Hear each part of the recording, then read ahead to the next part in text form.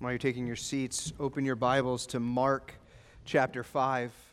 Our text this morning will be Mark chapter 5, verses 21 through 43. If you don't have a Bible or the app on your phone, you can look at the Pew Bible. That'll be on page 840. And while you're turning there, I must give you all a warning of something dangerous that was brought to my attention this morning that will affect everyone in this room. The preacher's clock is broken. So it is like preaching a sermon blindfolded. Mark chapter 5, verse 21. And when Jesus had crossed again in the boat to the other side, a great crowd gathered about him, and he was beside the sea. Then came one of the rulers of the synagogue, Jairus by name, and seeing him, he fell at his feet and implored him earnestly, saying, "My little daughter is at the point of death.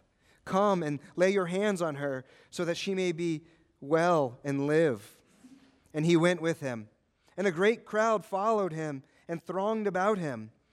And there was a woman who had a discharge of blood for 12 years, and who had suffered much under many physicians, and had spent all that she had, and was no better, but rather grew worse. She had heard the reports about Jesus, and came up behind him in the crowd, and touched his garment. For she said, "If I touch even his garments, I will be made well." And immediately the flow of blood dried up, and she felt in her body that she was healed of her disease. And Jesus, perceiving in himself that power had gone out from him, immediately turned about in the crowd and said, "Who touched my garments?"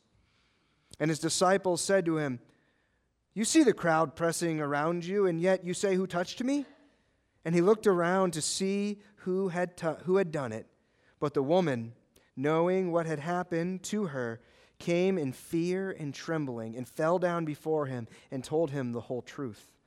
And he said to her, "Daughter, your faith has made you well. Go in peace and be healed of your disease." While he was still speaking, there came from the ruler's house some who said, "Your daughter is dead. Why trouble the teacher any further?"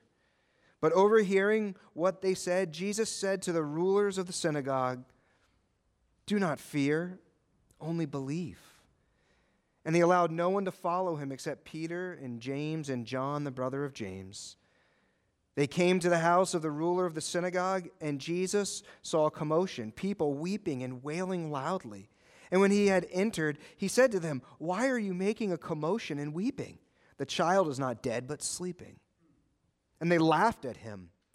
But he put them all outside and took the child's father and mother and those who were with him, and went in where the child was, taking her by the hand. And he said, "Talitha cumi," which means, "Little girl, I say to you, arise." And immediately the girl got up and began walking, for she was 12 years of age. And they were immediately overcome with amazement. And he strictly charged them that no one should know this, and told them to give her something to eat. Father, we pray that your word would touch our hearts, that this message concerning your Son would be effectually applied by your Spirit to our hearts. Oh Lord, that our hearts would be soft and receptive to your word, as has already been prayed. We might receive truth, apply truth, walk in truth. We pray this in Jesus' name for his glory. Amen. When the baby dies, when your spouse is rushed to the hospital, when you get news that the market has crashed and you're wondering, will I even have a job? When being a Christian means that you are automatically politically incorrect. When your child walks away from the faith, when you hear the dreaded words, "It's cancer." When life bottoms out and you are at rock bottom, when faith and fear collide, where do you turn? where's your hope? To whom do you turn? Here in this passage of Mark chapter 5, we see two episodes of where faith and fear collide. And there are great lessons for us to learn here concerning the person and work of Jesus Christ, as well as these two individuals who showed faith and also showed fear. I want us to notice first here in verses 21 through 24. What we have here, Jesus has crossed back over the Sea of Galilee. In the previous section, maybe a couple days before, they go on this night mission. And they go through the Sea of Galilee on a night mission, and the megastorm comes. A storm of epic proportions, the perfect storm that nobody has ever seen before. Jesus calms the storm. He asks the question, "Why are you afraid? Have you no faith?" The disciples see the power of the God-man who speaks to winds and waves as they subside. All creation submits to Jesus. But they go through this night, through the storm, to reach the other side, to come across, to meet this Gerasene man, this man that is out of his mind, possessed by thousands of demons. And Jesus goes and heals the man. And the people there see what occurs, and they tell Jesus, "Go away." All the pigs run off the cliff, and they say, "Get away from us. You have ruined our economy. You have ruined our livelihood. We care more about pigs than people." And so they go down through the night, through the sea. They spend the day there. He heals the man, and then turns right around and goes right across, back up the Sea of Galilee to this account. Jesus had crossed again in the boat to the other side, some 13-mile journey back north. Most likely he ends back up in Capernaum where he started. We notice that there's a great crowd that is assembled as Jesus arrives. We must understand here at this point, even in the ministry of Jesus, he's a local celebrity. Everybody knows who he is. He's done many great and mighty works and miracles in and around the northern part of Galilee and in Capernaum and the surrounding cities. If it were today, many people would be lining up for selfies and autographs with Jesus. And we notice here that when Jesus arrives, he is immediately met by one of the rulers of the synagogue, a man named Jairus. This, no doubt, is a devout Jew, ruler of the synagogue. He's an elder in the synagogue. If this is Capernaum, most likely he would have been privy to the healing that occurred in chapter 1, where Jesus goes into the synagogue and there's a demon-possessed man and Jesus puts him back into his right mind. If he wasn't there, he certainly heard about it as a ruler of the synagogue. And from Jairus here, what we see is a faithful request, a request that is full of faith. He says to Jesus, "My little daughter is dying. My little daughter is at the point of death. My little daughter is as good as dead. Come, lay your hands on her that she might live." What a contrast from the previous encounter. Jesus is driven out of this Gentile territory. They're saying, "Go." And we get here, and Jairus is saying, "Come." They want Jesus to go away from them. Jairus wants Jesus to come with him. Certainly pointing to the faith in Jairus. He is a man full of faith. The fact that Luke and Mark both record his name indicates that he could have certainly been somebody of prominence in the early church. Mark wanted his readers to know this man's name. What do we know about Jairus even from this text? He trusted the testimony of Christ. He trusted the power of Christ. He trusted the willingness of Jesus Christ. He was a man of faith. We also can note here concerning Jairus, he's a desperate man. He is a desperate man. His little girl, as Luke would tell us, his only child, is as good as dead. And so here in the first instance, we see faith and fear collide in the life of Jairus.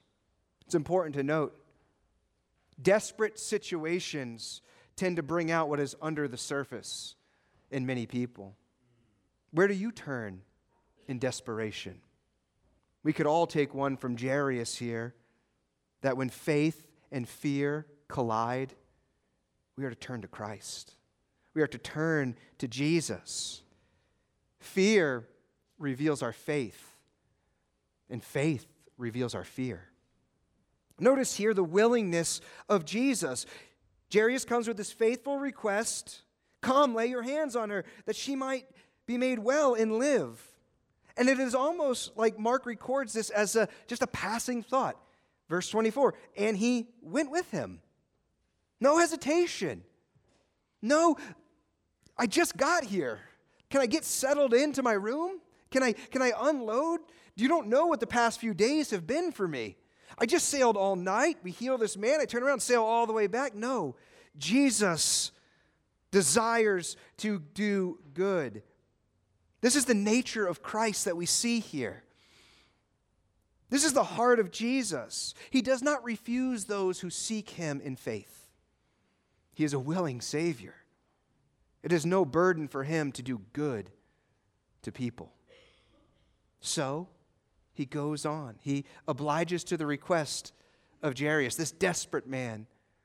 No doubt we see a father's love for his child and Jesus' willingness to go.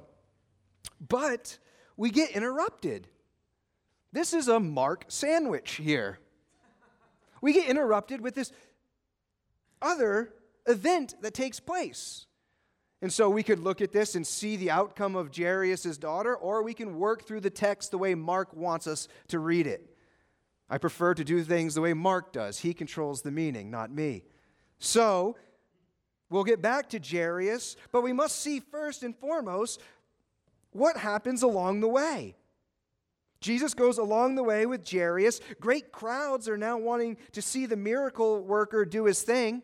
And we are introduced to another important character, one who causes no little disturbance. And we don't have her name. But we see here in verses 25 through 29, it is a woman who had a discharge of blood. This is significant in so many ways. What we have here, first and foremost, is an encounter with a woman. We are in the 21st century, but if we were to go back to the first century, this is something that we lose in time to understand the significance of this face-off with Jesus and the woman in the midst of a great crowd. Women aren't to address men publicly. In first century culture, women were treated as second class. The Pharisees had a prayer that went something like this: "Thank you, God, that I am not a Gentile, a woman, or a slave." Women did not get the same treatment concerning value and dignity as men in the first century. So she's got this against her by societal and cultural standards, but she also, it's like she has a double whammy here. Not only is she a woman, but she has this discharge of blood. What does this mean?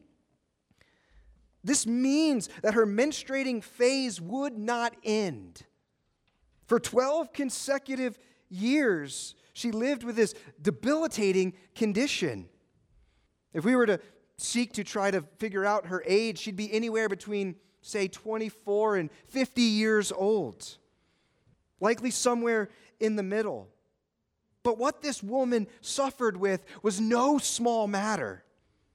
This is physically draining, emotionally, spiritually, and financially.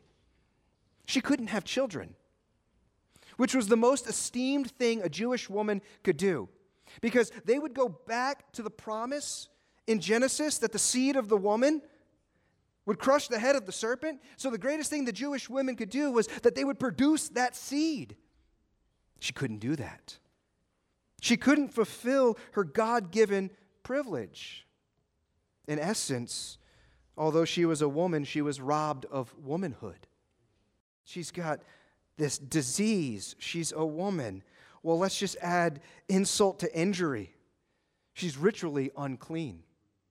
She's banned from public worship. Nobody was to be in contact with this woman, because to be in contact with her, you become unclean.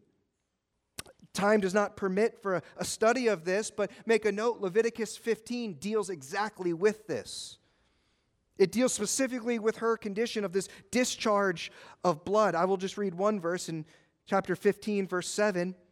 We read, "Whoever touches the body of one with the discharge shall wash his clothes and bathe himself in water and be unclean until the evening." It is quite interesting that the clothing is also deemed unclean and must be washed. What does she want to do? She wants to touch Jesus' clothing. Brothers and sisters, this is a broken woman in every conceivable way. She is desperate, and she too has great faith. Notice here in verse 27, she's gone through great suffering. Many charlatans called physicians said they could fix her, and they couldn't. She's gotten worse and worse and worse. Her suffering has gone from bad to worse. And notice what we see in verse 27. She had heard the reports about Jesus. She heard the word of Christ. Not only did she hear the word of Christ, but she accepted it as truth. Not only did she give assent to the truthfulness of what she heard in the facts, she trusted in Jesus Christ. How do we know this? Because she acted upon what she believed. We know this to be true because what we read here in verse 27, she heard the reports about Jesus, and she came up behind him in the crowd and touched his garment. We should not just read that lightly. Think about what she just had to go through after everything I've just described to you.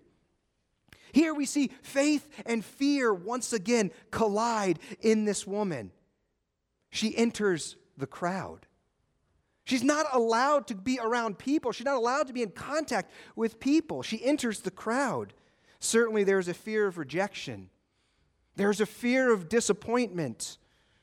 We can't read these characters as robots. They're not. They're emotional creatures. They're human beings. She's not robotically enter the crowd and make her way to Jesus. No doubt she's terrified. She covers herself. She doesn't want to be recognized. Someone will spot her and get her out of there. We can't have an unclean woman among this group of people. If anyone touches her, they're unclean. Her entire life has been one of rejection, failure, and broken promises. No doubt she is battling faith and fear, but we see in this account faith prevails. So she braves the crowd, cloaked, not to be recognized, and in faith she reaches out and touches the back of Jesus' garment. Imagine what she could have been thinking. If I can just get to him. If I can just reach him. I don't want to be seen. I don't want to cause a scene. I don't want to cause a stir, but I know because he has the power to heal. I heard of everything he did at Peter's house, how they brought the people all night to him, and he did not cease to do good. I won't touch him so as to make him unclean, but if I can just grasp the garment, I will be made well. So we see a faithful reach as she reaches out in faith to lay hold of Jesus. From a faithful reach, verse 29, a fulfilling reward. And immediately the flow of blood dried up, and she felt in her body that she was healed of her disease. She's well. She's immediately made well. Mark goes through intentional effort to let you know how immediate Jesus' power works. It's not like take the pill in a few hours you'll start to feel better. It's not like when he tells the wind and the waves to calm down that they're like, all right, we're getting there. Immediately it stops. Immediately all things surrender to Jesus at his word. Think about Saul on the Damascus road. Immediately Jesus has the authority and the power to change things immediately. The constant cramps in her are relieved. Her heart was healed. Men, you can only speculate how she felt. Women, you have a slight understanding of this. Ladies, you know the relief that she felt in her mind and her body and her soul. We see here in desperation, she too was driven to Jesus. When faith and fear collide, where do you turn? When desperation comes in, we see in here with her faith triumphs. And in verses 30 through 33, but as is the case with all of us who are believers, again, we're not robots. When faith and fear collide, there are times when fear triumphs over faith. We must admit that. And we succumb to the pressure of fear. This is in the case of this woman as well, as we would see her fearful reply. Up until this point, as she's been healed, her faith has been a private matter, but no longer. We read that Jesus stops and he asks the question, who touched me? Well, we know Jesus is omniscient. Jesus knows all things. He didn't ask the question to try to figure out the answer. No, that's not the case here. What he's doing is he's setting this woman up for a public display of faith. It's only been private at this point. He asked the question for her good. Private faith benefits the person. Public faith benefits the people. But here we go, the knuckleheads, the disciples, they don't seem to get it. They never seem to get it. Anytime you read, more often than not, and the disciples said, expect kind of the open mouth insert foot moment. And it happens again here. You see the crowd pressing around you, yet you say, who touched me? They would have done better if they said what they said in the previous section, which was nothing. Jesus doesn't even respond to them. But Jesus stops and looking around, he locks eyes with the woman, looking to see who touched him. She's been discovered. This wasn't her intention. She feels like she's been caught. Now remember, a little girl is dying. Jairus' daughter is dying. Jairus is probably thinking, Jesus, time is of the essence here. We don't have time to waste with who touched you. My little girl is about to die. Can we get on with it? No doubt his fears are starting to rise. Time is of the essence, Jesus. But what nobody understands in this moment is that the Lord of time is standing there. No, Jesus stops midway because before addressing Jairus' 12-year-old daughter, he needs to turn to his daughter who's been suffering for 12 years and address her. And again, we see in verse 33, faith and fear collide. Notice here, look at your text. But the woman, knowing what had happened to her, came in fear and trembling and fell down before him and told him the whole truth. Many of the details that Mark had already given us. Her faith is shaken. Fear is taking over in this moment. And instead of privately coming up and grabbing Jesus from behind, notice her posture now. She is prostrate before him. She is about to give glory to God. She told him the whole truth. Jesus, I've been burned so many times. I've tried everything and everyone to fix this condition that I have. I am unclean. I am a lawbreaker. I'm second class. Men are disgusted by me. My life is a wreck. All my hopes and dreams and ambitions are gone. But you healed me. I've heard of you. I've heard of how you heal, how you fix, how you make what is unwell well. Jesus, I didn't want to cause a scene, but I truly believed in your power and in you. And as fear and weakness overtake her because of her past, she hears a blessed reply. The first words out of Jesus' mouth in verse 34, daughter, a term of endearment. Daughter, your faith has made you well. I'm not going to condemn you. I'm going to commend you. Neither am I concerned that you touched me, that I was touched by uncleanliness, because I came to get rid of uncleanliness.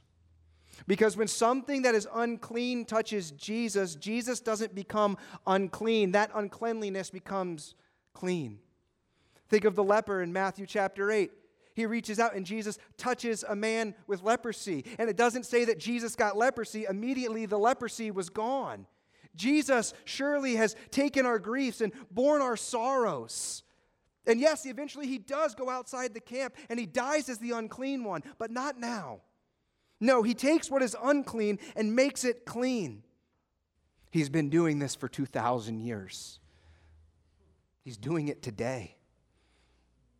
We all come to him unclean, and we need the touch of Christ to make us clean. You can't clean up yourself. Sin has left a crimson stain, but he's washed it white as snow. Jesus calms her fears and commends her faith. When faith and fear collide, remember this: Jesus is gentle. Concerning faith, J.C. Ryle says this. He says, hope brings an eager expectation of good things to come. Love brings a warm and willing heart. Faith brings an empty hand, receives everything, and can give nothing in return. No grace is so important to the Christian's own soul. By faith we begin, by faith we live, by faith we stand. By faith we walk by faith and not by sight. By faith we overcome. By faith we have peace. By faith we enter into rest. Faith says, nothing in my hands I bring, simply to the cross of Christ I cling. She was healed. She was healed. Now, before returning to Jairus, I think there are two matters of theological significance that must be pointed out from this passage. Two errors can be derived from this account that I would just briefly call your attention to. It is that of relics and faith healing. By terms of relics, in a spirit of superstition, there have been some throughout church history who have believed in the power of relics. The garment of Jesus is an example here, that there is power in the clothing. There's no power in the clothing. The superstition would go so far in Acts chapter 5 that they just would want the shadow of Peter to touch them. So people that weren't well would try to lay down so that as the shadow passed by, they might be healed. The garment of Jesus in this passage was the means of demonstrating faith. Okay? Fabric is fabric. And it remains fabric. There is no effective power in fabric or shadows. Shadows are shadows. You only heal when the sun's out? What about an overcast day? They're nothing else. There are no mystical powers in Jesus' clothes. The grabbing of the garment was to demonstrate her faith. Now on to the second point. The superstition concerning relics is idolatry. It's that simple. Second, faith healing. Jesus says in these words, your faith has made you well. Taken from this passage, there are those that have come to the conclusion that if someone has enough faith, they can be healed of any disease.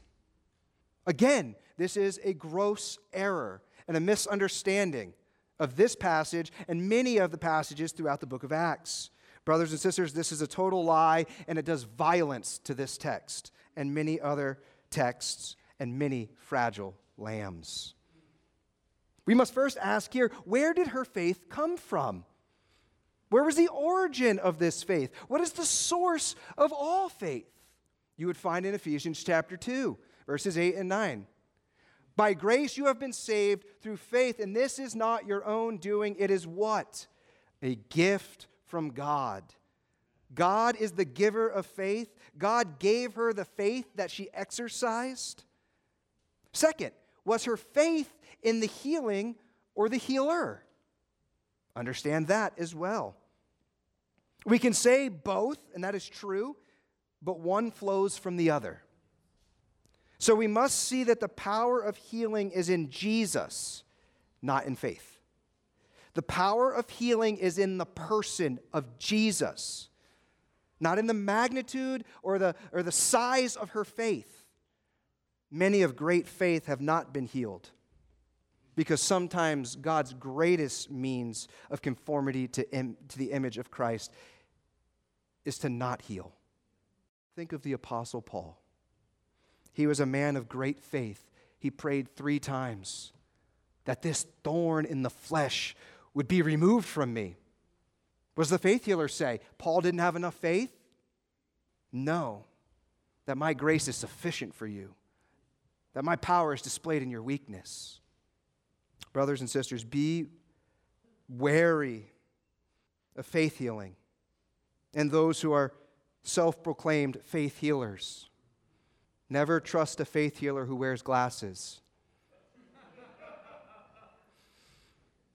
I am thankful that when my dad's arm goes numb on Tuesday morning, that Joy's response isn't, let's just have faith and pray, but let's pray on the way to the hospital, okay? Certainly pray, certainly believe.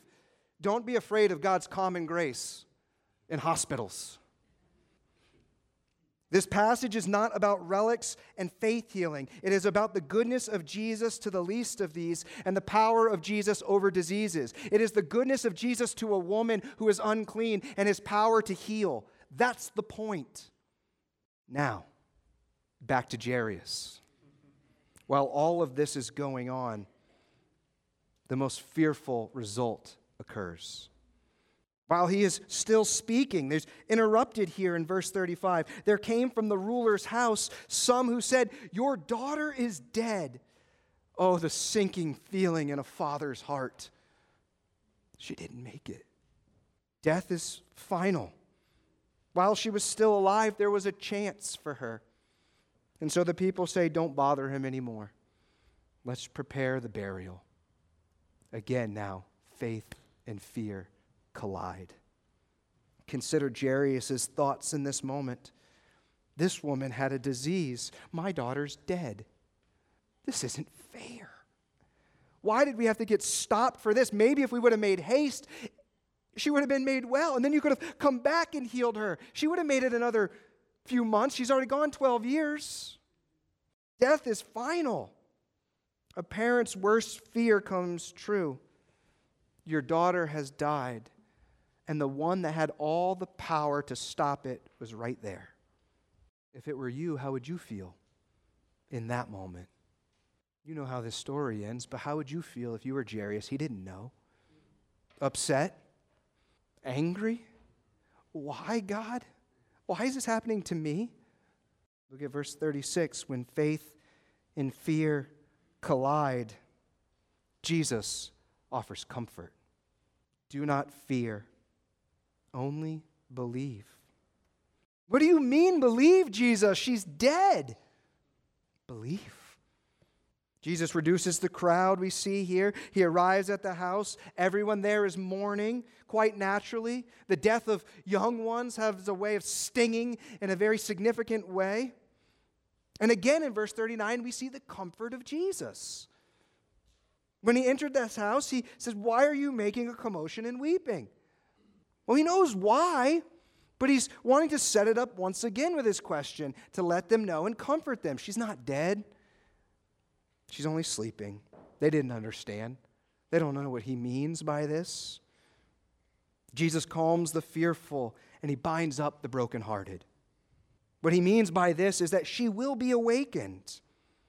Whereas death to all of us signifies the end, when death being the point in which the soul exits the body, this is nothing to Jesus. This is as though she's taking a nap. She's asleep. What Jesus is communicating here is that he has the power to even rob the grave and take what is dead and bring it to life. And so we see this blessed result. They laughed. Some cried. Many doubted. But Jesus was determined here to perform the miracle.